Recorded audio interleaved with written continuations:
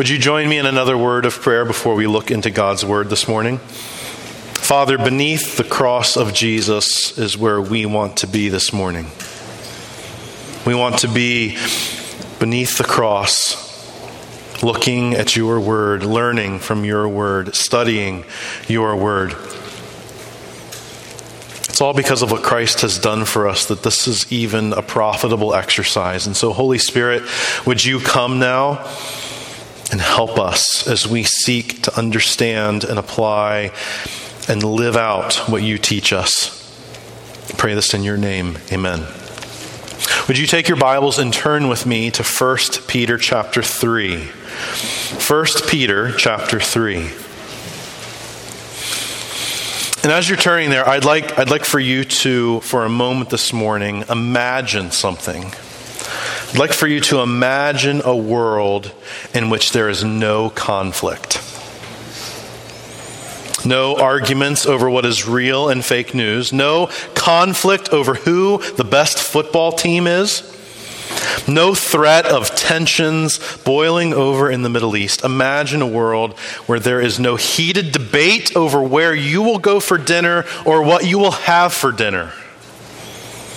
Basically, imagine a world where humility rules. Every bump or conflict in our society or in our relationships or among world powers, each of those bumps or conflicts is caused by somebody wanting what they want.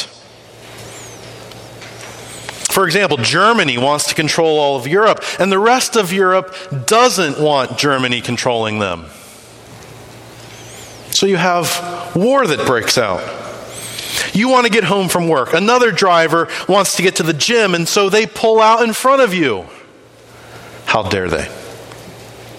You want the dishes put away when you get home, and your child wants to get to the next level of Fortnite. You want to relax and watch HGTV. Your spouse wants to watch the game. All of these are opportunities for conflict. At a fundamental level, all of our problems in our relationships are traced back to pride. We think we deserve to have what we want, when we want it, for as long as we want it. And if you try to alter that, or things don't quite work out quite as much as you want them to, conflict.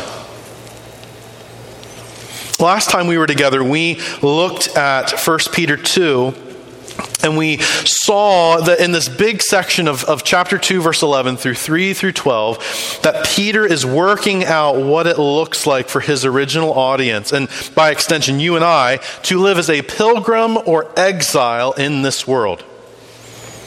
We're not native citizens here. We are here for a short time, but primarily we are citizens of God's kingdom. So what does it look like for us to live here during that time?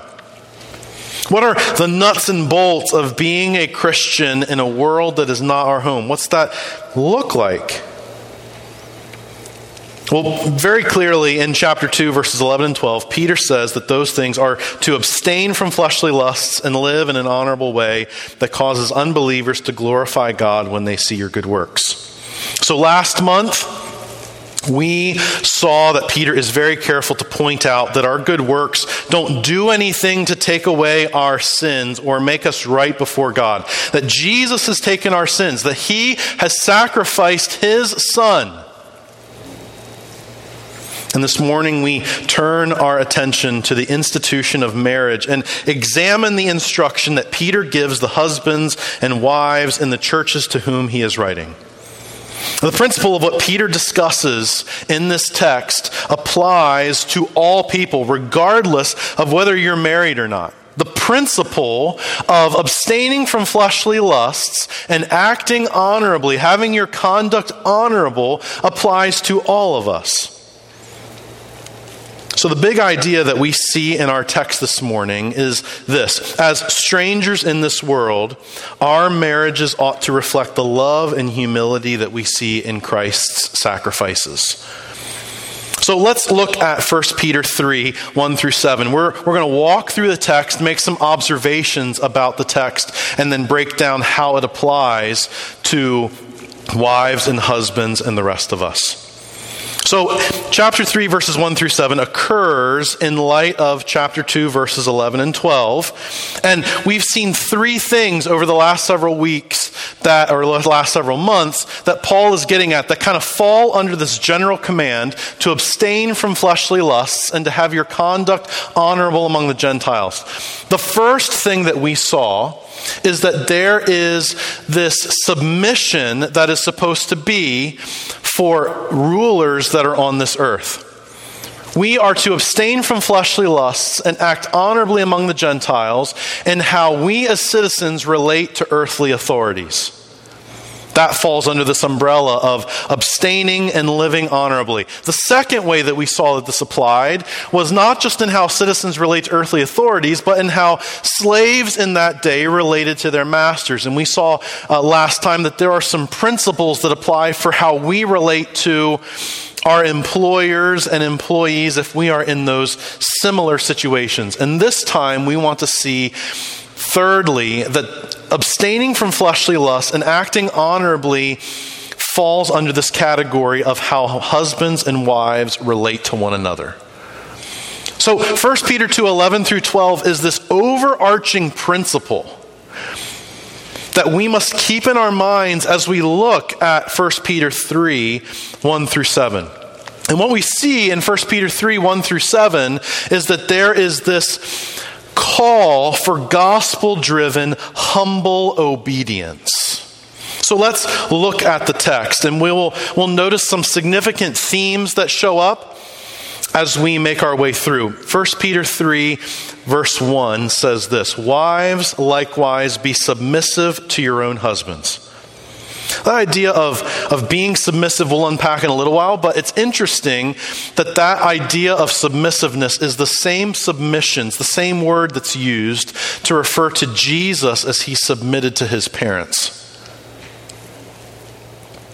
Wives, likewise, be submissive to your own husbands, that even if some do not obey the word, and that is a reference to those who are not saved, those who have not trusted in Christ for salvation, they, without a word, may be won by the conduct of their wives. Now, that word conduct should prompt something in your mind. The word conduct is something that is used majorly by Peter in this epistle to point out the actions that are to result for us. So 1 Peter 1:15 says, "As he who called you is holy, you also be holy in all your conduct."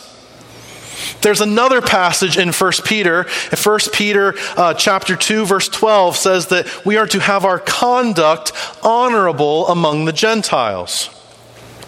1 Peter 3:16 tells us that those who revile your good conduct in Christ may be ashamed. So there is this pattern of conduct that a Christian is supposed to have that is going to be radically different from what Peter is going to use in term disobedience.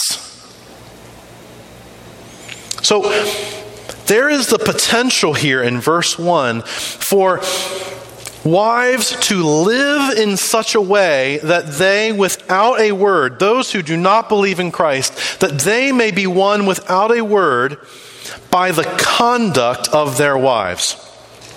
Verse 2 continues, "When they observe your chaste conduct, accompanied by fear." Then verse 2, that word observe is the same idea back in verses 11 and 12, where the Gentiles see your honorable conduct. In other words, there's something to look at here. It's not just personal, quiet, like inside stuff that is visible to others. They're able to see it. It's empirical.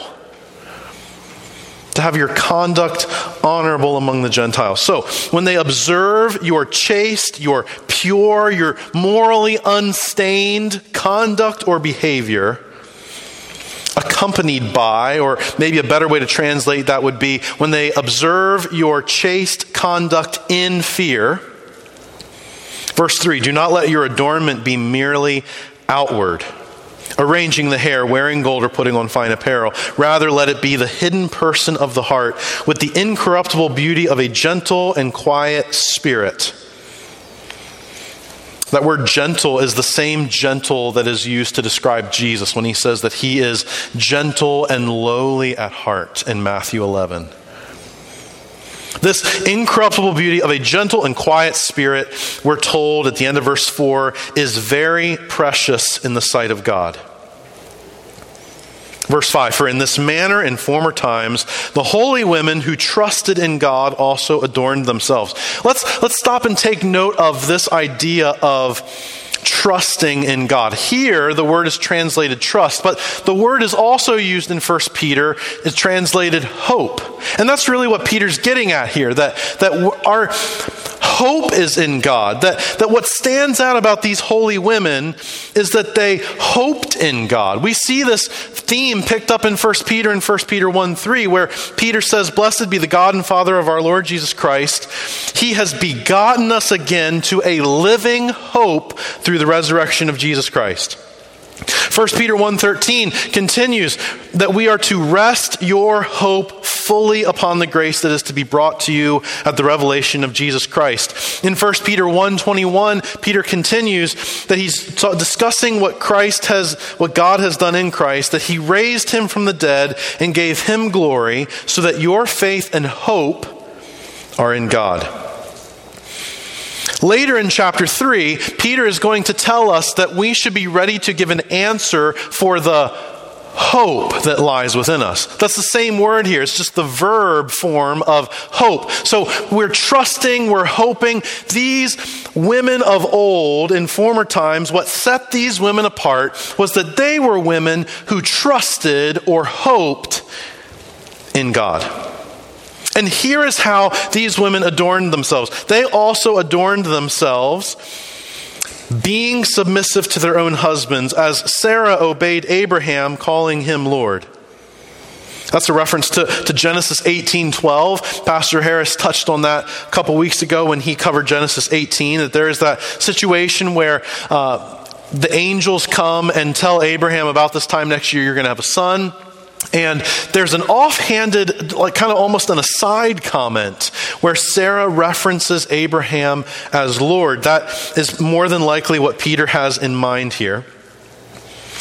Verse 6 continues, whose daughters you are if you do good.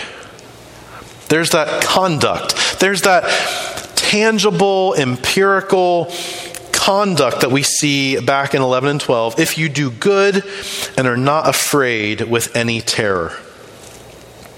Verse 7, husbands likewise dwell with them with understanding, giving honor to the wife as to the weaker vessel, and as being heirs together of the grace of life. Paul emphasizes this concept in Galatians 3:28, where he says, there is no longer male or female. We are equal in Christ. We are co-heirs together of the grace of life. And he concludes verse 7 with this warning that your prayers may not be hindered. These verses happen right before we get to general instruction concerning persecution. What's going to happen if you suffer unjustly? What should your response be? How should you react? And in these texts that follow, we are going to see some anchors for where Peter is going, and we'll look at those in time. So 2 points this morning, and they're probably pretty self-evident. I'd like for us to look first at Peter's command to wives. Peter's command to wives. And the second point, Peter's command to husbands. Point number 1, Peter's command to wives. And what is that? Peter's command to wives, God's command to wives, is to humbly submit. Let's consider the culture and the context in which Peter is writing these words. some of the cultural background. There was this prevailing notion in Peter's day that women were by nature inferior to men, that women were understood to lack the capacity for reason that men had. They tended to be ruled by their emotions. And so as a result, in that day, there was this sense of women being untrustworthy. They tended to be viewed as contentious. They were prone to poor judgment, it was supposed, in that culture. They had a greater tendency toward immorality and wickedness, and it was best if the woman basically just obeyed her male superiors and was quieted that way. Traditionally, in marriages in that day, it was expected that the wife would have no friends of her own, but she would adopt the husband's friends as her own and adopt his religion as her own, as well as any gods that he served. It's pretty distorted misunderstanding of what we understand the Bible to teach about women. Because against the cultural misunderstanding of women, the New Testament is countercultural in that way, and that it promotes the equality of women.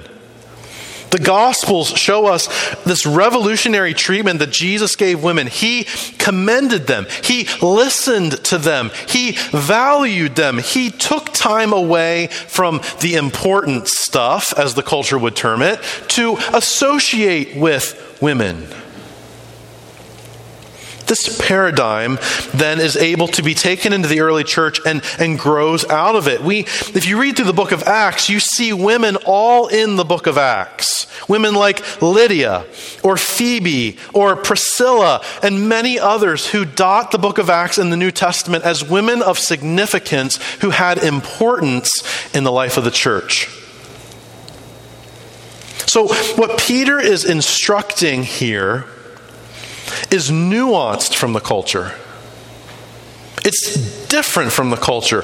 This conduct is going to stick out. It's going to be noteworthy. It's going to be, really? You do that? Are the commands here, so one of those, if we take the culture and the context into consideration, one of the arguments that is advanced is that these commands that we read here in the first 6 verses of 1 Peter 3 and even verse 7, they're given to the wives and it's culturally bound. In other words, the modern church, 2021 churches, ought to abandon these commands because it's bound by the culture. Well, that's not accurate, because this paradigm is seen in what Mr. Holman read for us this morning in Ephesians chapter 5. And this paradigm pictures the relationship of Christ to his church. So therefore, this principle of submission that Peter is calling for here is not something that is just culturally bound to these churches that he's writing to. It is something that carries through into our day. But at the outset, it's important for us to acknowledge something. It is important for us to acknowledge that over the centuries, there has been a tendency of some to come to this passage to enable and encourage abusive tendencies. That men seeking to exert their power and their authority and their dominance come to this text and unfaithfully encourage and enable abuse, whether that's emotional abuse or physical abuse.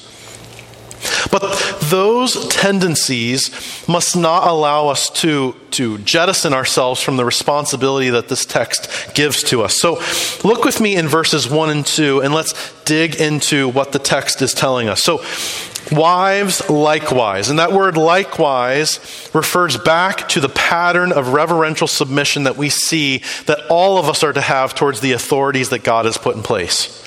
In the same manner.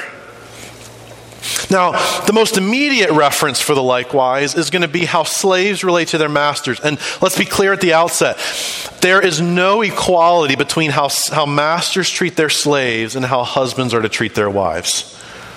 Wives are not slaves to husbands, but there is a pattern of respect and reverence that is a common denominator there. And that's what Peter has argued for back in verse 13, that these authorities, that these governing powers that are put in place, that our posture is to be one of humble, respectful, reverential obedience. We also saw last time, though, that there is a check and balance on that. This is not universal obedience to the extreme for the end of obedience. There were times where Peter himself was disobedient to heavenly authorities because sin was in play. He said that he must obey God rather than man, and that standard applies to this paradigm. Wives, if your husband compels you to do something that is sinful or morally wrong, this command to submit is not absolute. Your command to fear God and to love Him and serve Him supremely trumps this command. So wives, likewise, be submissive to your own husbands.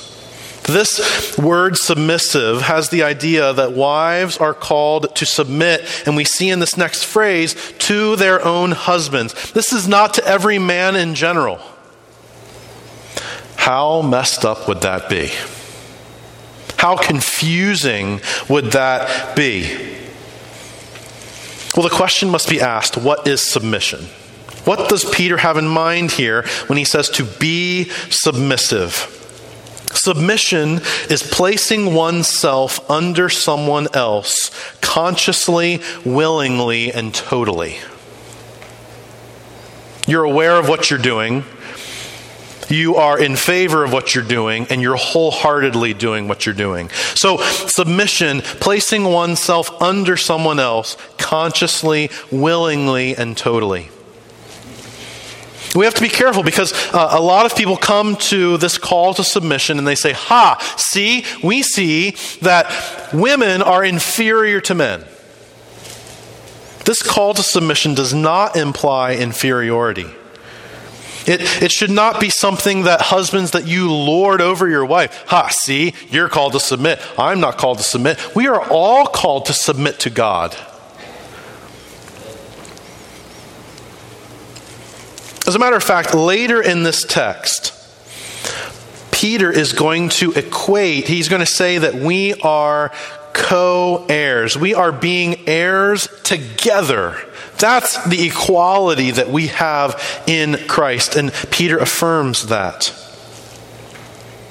The goal of submission by the wife in this text here has an unsaved husband in view here. Notice what he says. Peter says, be submissive to your own husbands, that even if some do not obey the word. So he's envisioning a scenario where the wife is saved and the husband is saved. Well, what happens in that situation? The wife is to be submissive. Imagine a scenario where the woman is saved and the husband is not saved. In that culture, she would have an expectation to accept her husband's gods and religion. And Peter says, to the extent that you are able to submit to him without disobeying God, you are to be submissive to your own husbands. That even if some do not obey the word, they without a word, and what he has in mind there is not that a saved wife would never share the gospel with her unsaved husband, but that there would not be a nagging, annoying persistence of sharing the word. That they, without a word, may be won. They may be converted. They may be brought over by the conduct of their wives. Notice that they are won by the conduct of their wives, and that conduct is observed. It's something that they see. When they observe your chaste, pure, morally unstained conduct, accompanied by fear. Pure conduct speaks to the fact that the call to submission has moral boundaries, and that affirms that fact that the call to submission here is not absolute, that you're not to submit if it causes you to sin or to do that which is wrong. How would your conduct be chaste in that manner? But he also says that they observe your conduct that is accompanied by fear, or that is in fear. This fear or reverence goes back to the fear that believers are to have of God. We see this in 1 Peter 2, verse 17, when Peter tells us to honor all people, love the brotherhood, fear God, honor the king.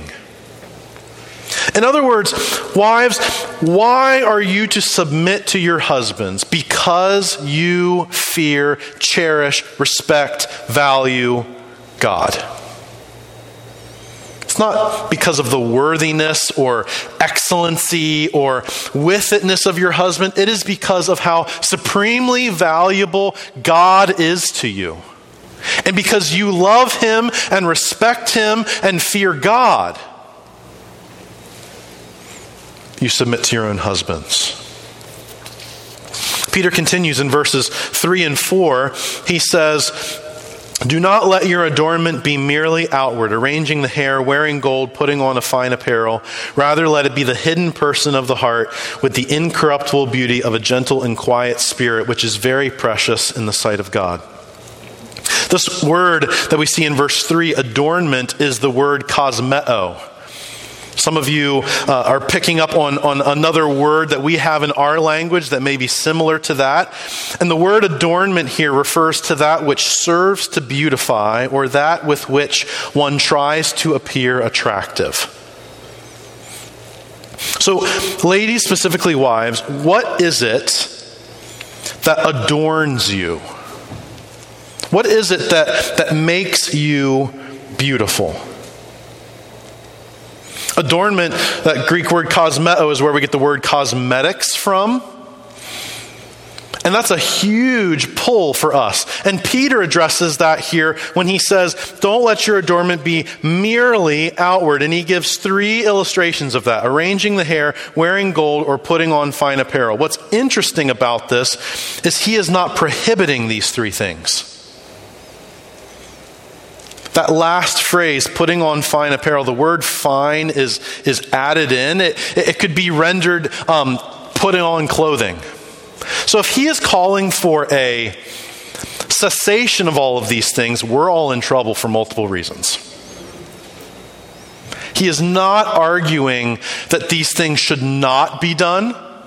He's arguing for why they are being done.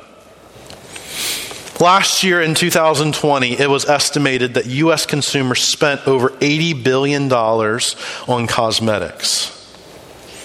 A growing number of that is going towards males. With all of the coming of Zoom meetings and virtual meetings, it's no longer enough for men to just throw on a shirt and pants and go to work. They want to look good on camera. And so there's a growing section of the market that is of the cosmetics industry that is appealing to men. What helps us understand what Peter's getting at here is these words merely and rather in verses 3 and 4. Do not let your adornment be merely outward. Rather, let it be the hidden person of the heart.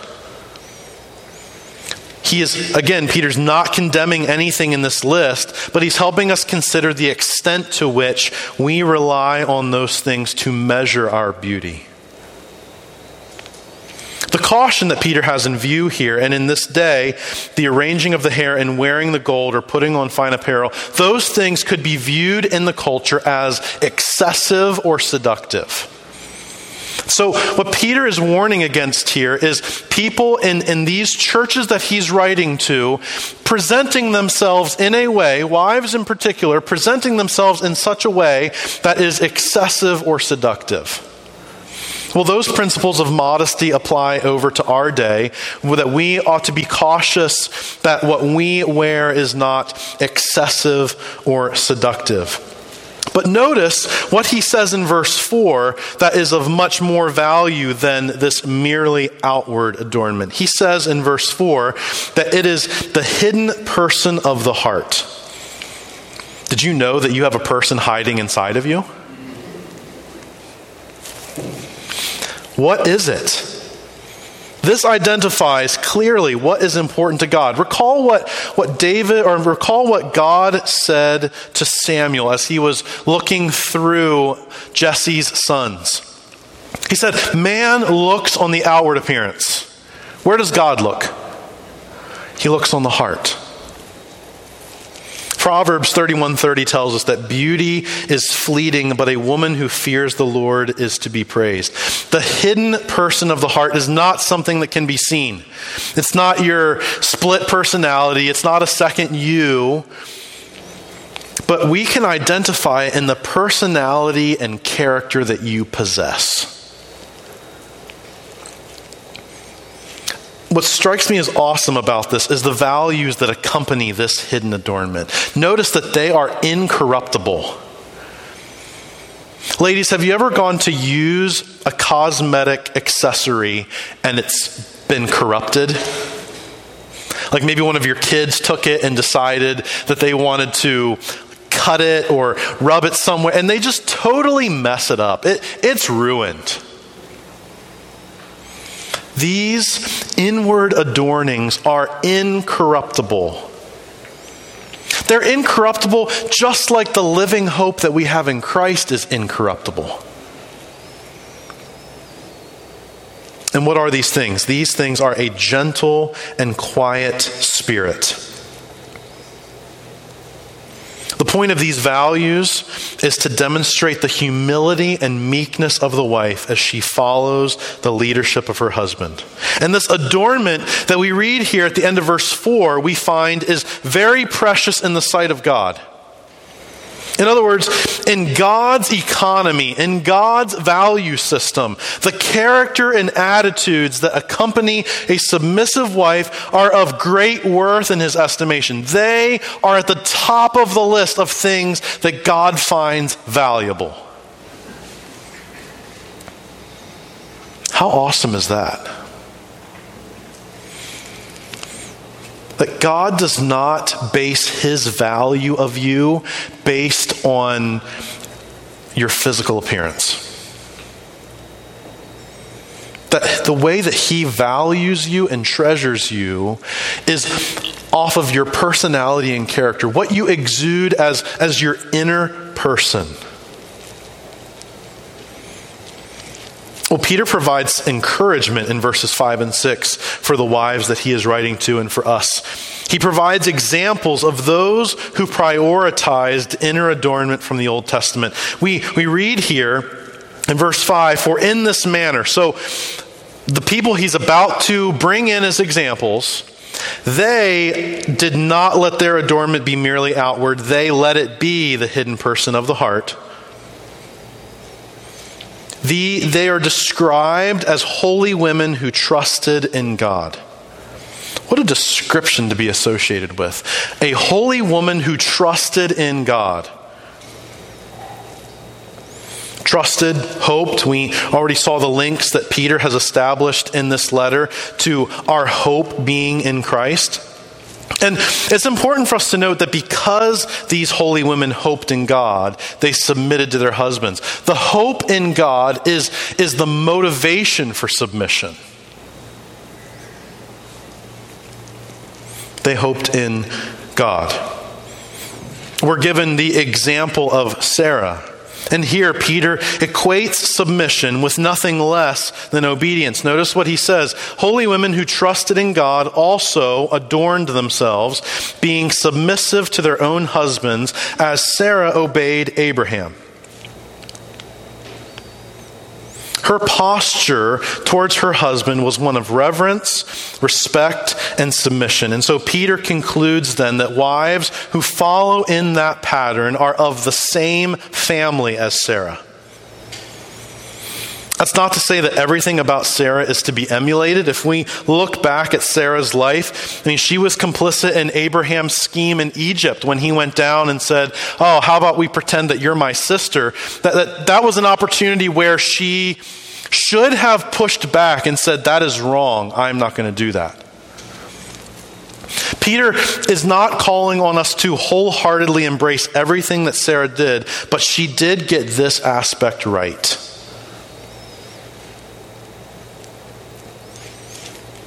Notice how he ends verse 6. He says, if you do good and are not afraid with any terror. Do good, we've referenced, points back to how our conduct is supposed to be as citizens of heaven. That we are to follow God supremely. We are to do that which is morally right. But then there's this phrase, not afraid with any terror.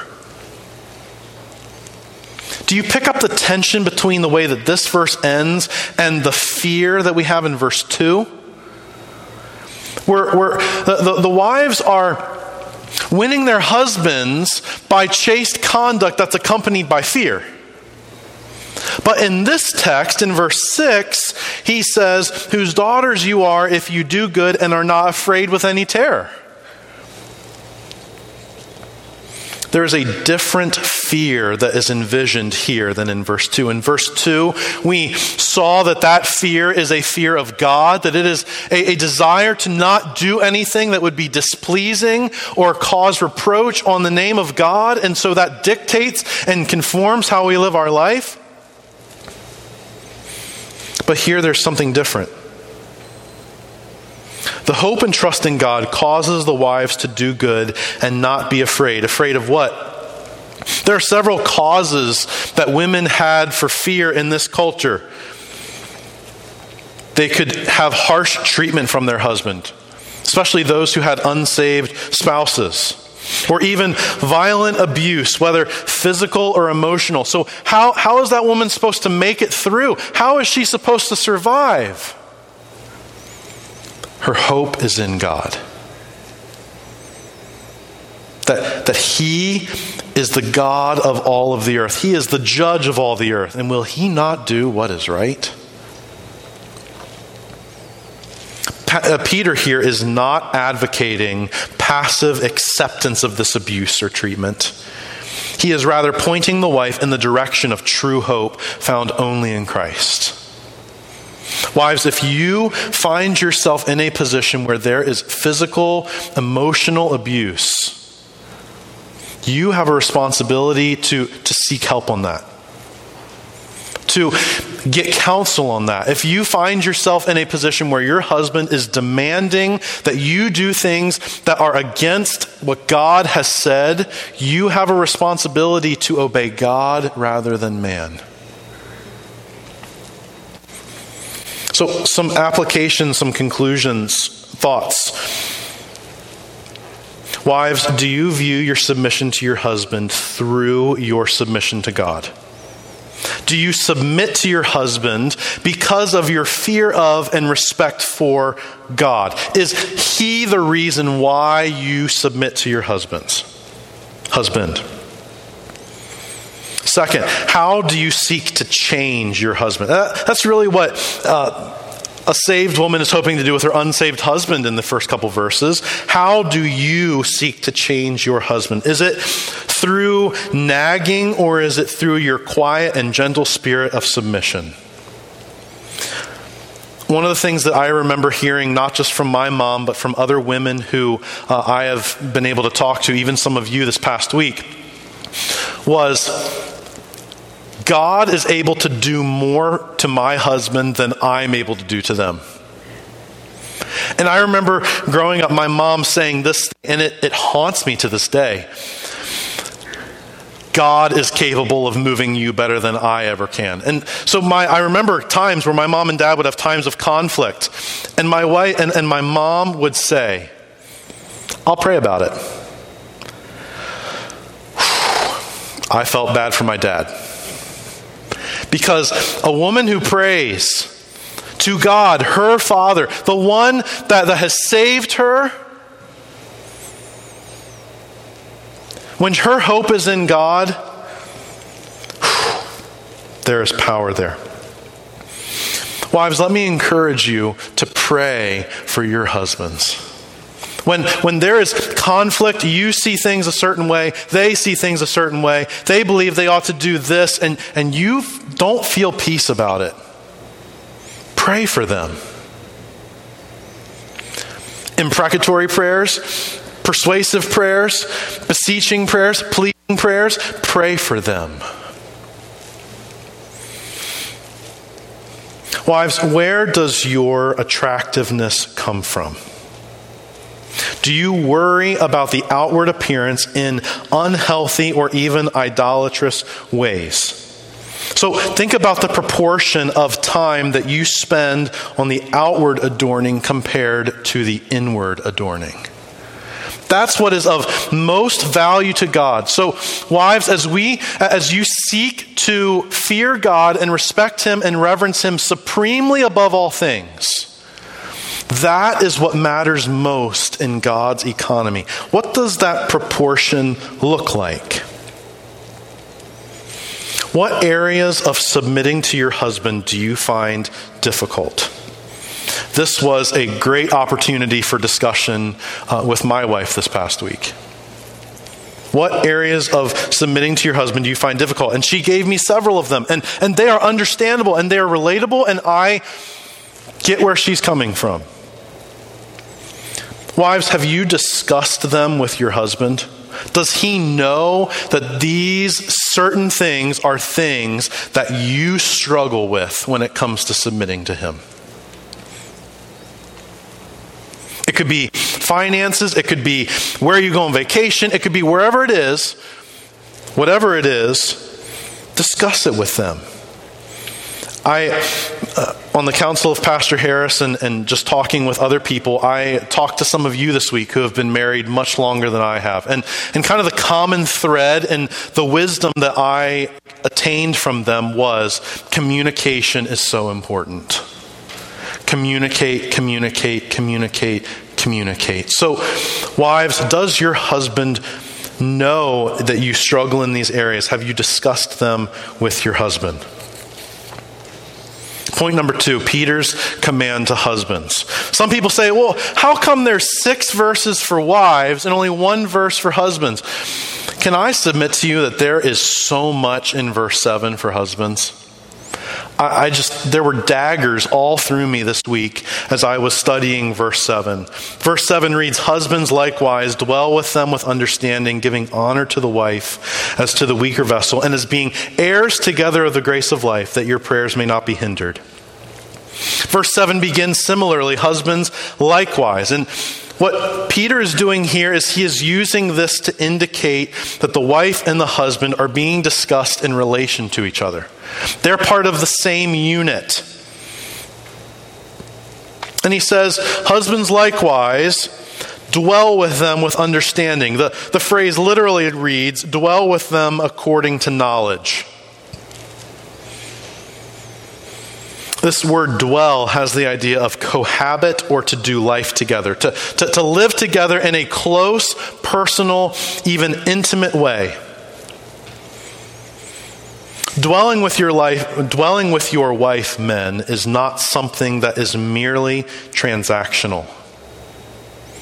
So, a thought for us husbands: how do we cohabit with our wives in an understanding way or according to knowledge? What knowledge does Peter have in view here? I think there's 3 aspects of knowledge that Peter has in view here. 1, the knowledge and realization that you as a husband are a co-heir with your wife. That she is not on a different level than you spiritually. She is an equal with you spiritually. You are both heirs of the grace of life. That knowledge changes how you relate to her. She's not just a servant or a slave. She is an heir.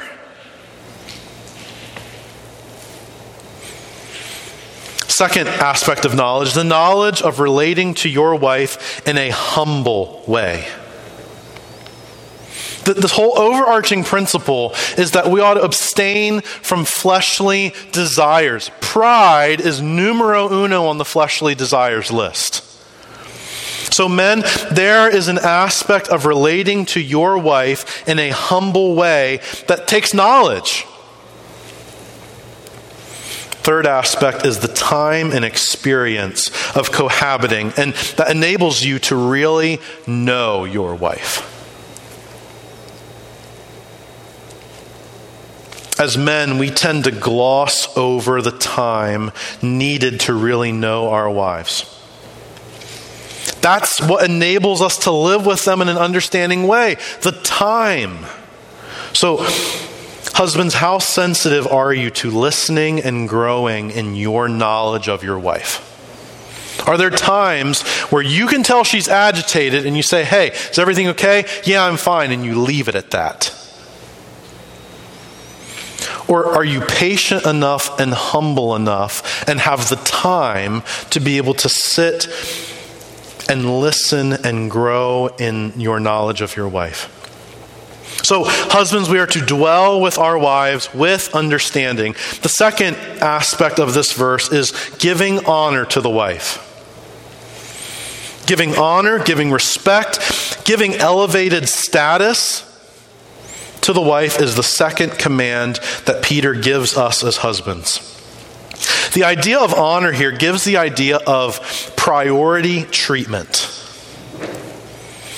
Your wife, husbands, is to be cherished by you. She is to literally and figuratively feel the love. So, men, how do you give your wife A-list treatment?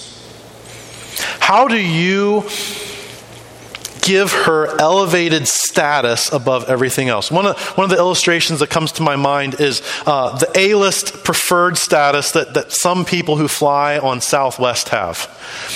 You get a plane ticket and you have the option to be in the pre-boarding section. You can pay more money and you can be in that pre-boarding list. And so when they start, man, you can be one of the first 15 or 20 people on the plane. And then there's the rest of us, who get our boarding passes and we're like in B or C boarding group and we're in the very back of the plane, right next to the bathroom, squished in between two people. Where's your wife in that economy? Is she on the A-list select pre-boarding status, or is she back in C group getting what's left when she gets on the plane of your life? This honoring of the wife is primarily relational. So how do you prioritize and give honor to your wife in your thoughts? How do you prioritize and give honor to your wife in your words? How do you prioritize and give honor to your wife in your actions? What touches, words, and gifts bring her joy? That is all part of giving honor to the wife. Do you give honor to her by speaking kind, affirming words into her life? Does she know that you value her and treasure her more than anything else on this earth? We see that dynamic in Ephesians 5:25-29, where we have the responsibility, husbands, to love our wife like we love ourselves. And that relationship mirrors the way that Christ loves his church. So picture how Christ loves the church and honors it and cherishes it and delights in it. Husbands, is that how you delight and love and cherish your wife? The verse continues that we are to give honor to the wife as to the weaker vessel. The acknowledgement of the woman as the weaker vessel does not diminish her equality with man before God, but it emphasizes the distinct advantage that oftentimes men of that day and even in our day have over women, in most cases physically. There is a sense in which a man could force his wife to submit to him. And Peter here is pushing back against that. Just because you're bigger than them and stronger than them does not mean that that's how you live with them. You give honor to them as to the weaker vessel. The honor the husbands are to give their wives is in keeping with this idea of them being weaker vessels. 2 Timothy 2:20 says this, "In a great house there are not only vessels of gold and silver, but also of wood and clay, some for honor and some for dishonor." That's not a knock on women to be called a weaker vessel. That elevates their value. Maybe you have a china cabinet at home that has china or some other fine vessels in them, and you do not use them commonly. You use them for special occasions. You use them because they are more valuable. You use them sparingly. So husbands, as you live with your wife in an understanding way, do you take into consideration the fact that she is a weaker vessel? Do you seek her thoughts and opinions? Do you take the necessary time to listen to her needs, or do you just plow ahead with your plans? Come on, you're along for the ride. As stronger vessels, it can be easy for us to take advantage of our wives and call them to do more than they are able to do. Part of living with them with understanding is treating your wife as more valuable than yourself. That's the principle that we're told in Philippians 2. This is something that I struggle with and wrestle with because I am type A personality. Let's get it done. Let's, knock it out. And there have been times in my marriage with Amber where she has had to say, I can't do this. You're doing too much. I cannot. I'm not strong enough to be able to do this. You need to pull back a little bit. Will you please pull back a little bit? Part of living with our wives in understanding ways, husbands, is treating her as more valuable than yourself. We're told also in verse 7 that we are to give honor to her as to the weaker vessel and as being heirs together of the grace of life. Think about what a concept to meditate on. That your spouse is on the same plane in the sight of God. That you will get to enjoy heaven to the same degree, that you will have the blessings of God to the same extent. Being heirs together of the grace of life is a reference back to chapter 2, where we read this in 1 Peter 2, verse 24. Peter says, Jesus, he himself, bore our sins in his body on the tree, that we, having died to sins, might live for righteousness, by whose stripes you were healed. We are now heirs when we trust in Christ for salvation. We have been separated from death. We are now given to life to live for righteousness, and we're able to do that together. As being heirs together of the grace of life, finally, that your prayers may not be hindered. This warning has me quaking in my boots, men. Because Peter concludes with this stern warning. The warning is this: failure to heed the instruction given will result, men, in your prayers being hindered.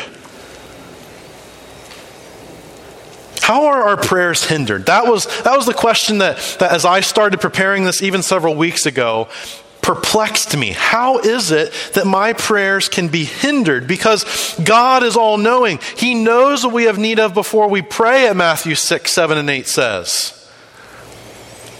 So how are our prayers hindered? The word hindered here means to prevent the progress or accomplishment of something. Listen to these words from James 4, 1-3. He says, where do wars and fights come from among you? Do they not come from your desires for pleasure that war in your members? You lust and do not have. There's fleshly desires. You murder and covet and cannot obtain. You fight and war, yet you do not have because you do not ask. You ask, there's praying. You ask and do not receive because you ask amiss, that you may spend it on your pleasures, desires, fleshly lusts. Look with me at 1 Peter 3, verses 10 through 12. These are verses after verse 7, and it helps us understand in what sense our prayers could be hindered. Verse 10 of chapter 3. 1 Peter 3, verse 10. For he who would love life and see good days, let him refrain his tongue from evil and his lips from speaking deceit. Let him turn away from evil and do good. Let him seek peace and pursue it. For the eyes of the Lord are on the righteous, and his ears are open to their prayers. but the face of the Lord is against those who do evil. If you flip a few pages over to 1 Peter 5, verse 5, Peter again helps us understand this idea of hindering of our prayers. 1 Peter 5:5, likewise, you younger people, submit yourselves to your elders. Yes, all of you be submissive to one another and be clothed with humility, for God resists the proud and gives grace to the humble. Therefore, humble yourselves under the mighty hand of God, that he may exalt you in due time. The point is this: a husband who doesn't humbly lead his wife in understanding and honor her as a weaker vessel and co-heir of life. And that's what Peter is presenting here in verse 7.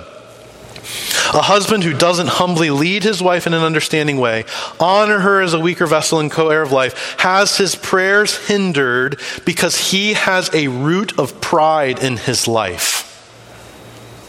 God is against you. He is at odds with you. Consider this for a moment. Pride is exalting yourself. It's wanting what you want when you want it for as long as you want it,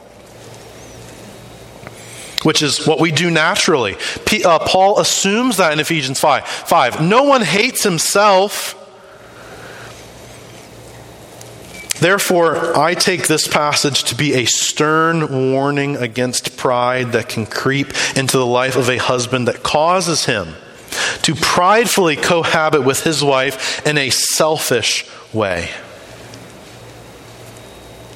That action causes him to be at odds with God, and God actively resists the person who does wicked and seeks his own good. So, husbands, the stakes are high here.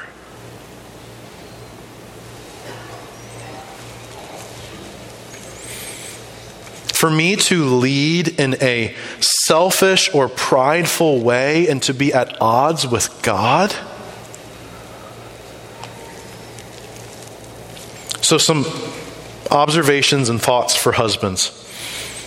How do you seek to humbly live with your wife? How do you humbly lead your wife? Peter lays out the blueprint here in chapter 3, verse 7. And the blueprint is this: honor them and live with them in an understanding way. I don't know about you, but I felt really beat up after this week. None of us cut it when it comes to being husbands or wives. The best thing that you can do to humbly live and lead your wife better, men, the best way, wives, that you can humbly submit to your husbands, the way to get better at this is to study and revel in Christ's sacrificial love for you. Husbands, how much do you seek to reflect the love of Christ, that sacrificial love, in your marriage?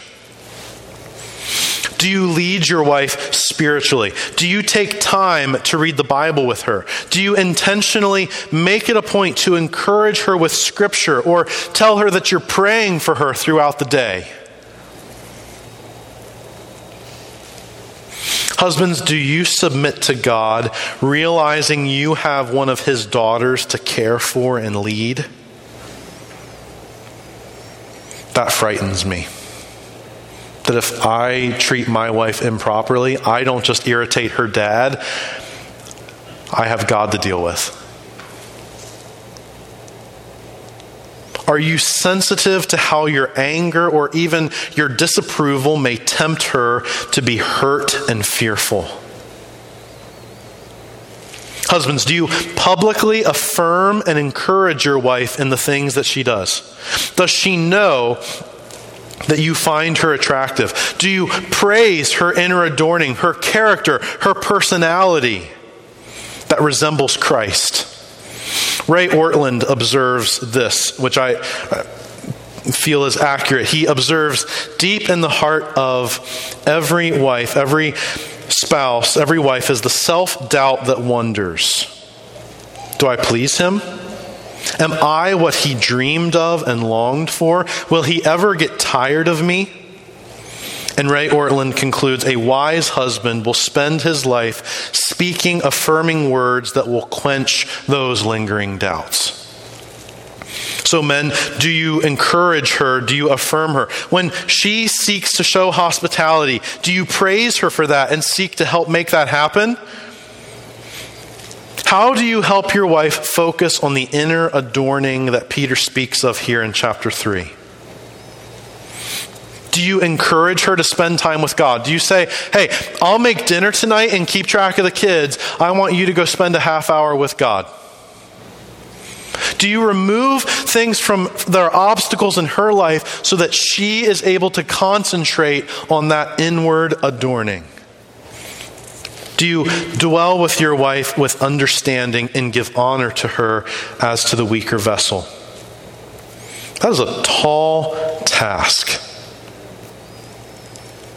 So for all of us, as we conclude, the goal of a Christ-centered marriage should be that your spouse would look at you and say these words. Husbands looking at wives, wives looking at husbands, that you would be able to say this: how you treat me reminds me of how God loves me.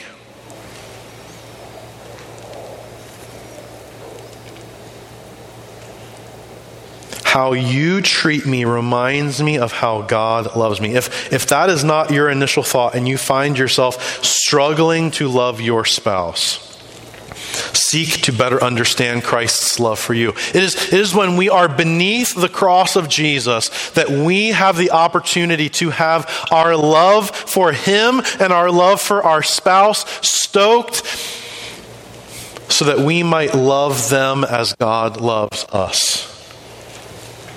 Regardless of if you are married or not, we all have the responsibility to live under this command of abstaining from fleshly desires and having our conduct honorable among the Gentiles. That we would all live humbly. This is extended to everyone, whether you're married or single or divorced or widowed or not eligible yet. As the body of Christ, as a church, brothers and sisters, we have an opportunity to encourage each other to do good and serve one another in love and humility. By example and by verbal encouragement, do we take the opportunities to do that? Men, those of you husbands who have been married for a while, when you see a younger husband do something exemplary to his wife, treat her in an understanding way or helpful way, do you encourage him? Those of you wives who have been married for a while, when you see a wife who's doing a great job of humbly submitting to her husband, do you encourage her in that? If you see other examples of that, of things that are maybe askew or amiss, do you love those people enough to humbly confront them? Say, hey, that was not loving your wife in an understanding way back there, and that was really troubling to me. Can I pray with you and encourage you about that?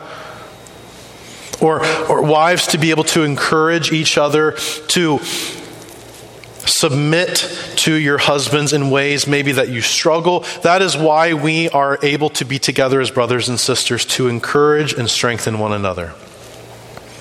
This passage that we looked at this morning is only doable if Christ is your treasure in salvation.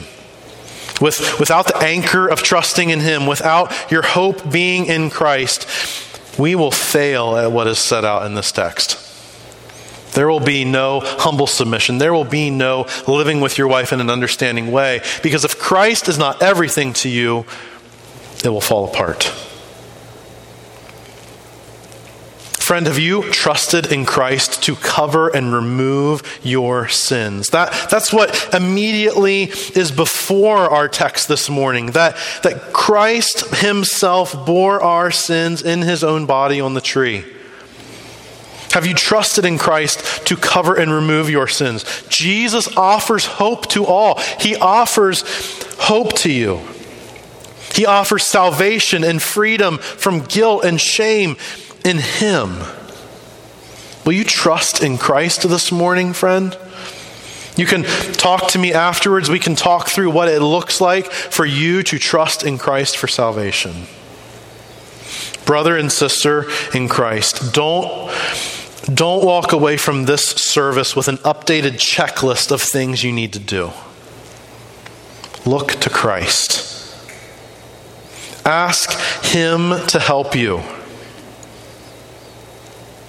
One of the encouraging things as I was studying and preparing for this week is there's no one in this room who has a perfect spouse.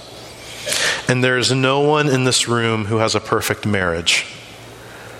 We all have room to grow. So let's encourage one another to seek Christ for help. He is the one who works in us both to will and to do of His good pleasure. May God give us grace as His servants, as submissive servants to Christ. May God give us grace to humble ourselves before Him and seek to reflect the love of Christ for us in our marriages. Let's pray. Father, thank you for this opportunity that we have to look at your word. Father, would you strengthen the marriages that are in our church, the families that are in our church, the husbands and the wives that we have in this church? Would you strengthen them, Father, to enable them to do that which they are not capable of doing in their own strength? I am weak and feeble and incapable of doing this without your help, God. And so are my brothers and sisters. Would you equip us? Would you arm us with humility? Father, we don't want to be resisted by you. We want to draw near to you as our Father. Thank you that you promise that if we submit ourselves and humble ourselves before you, that we can draw near to you and you will draw near to us. May we do that this week and find your strength to be enough for us. In your name I pray, amen.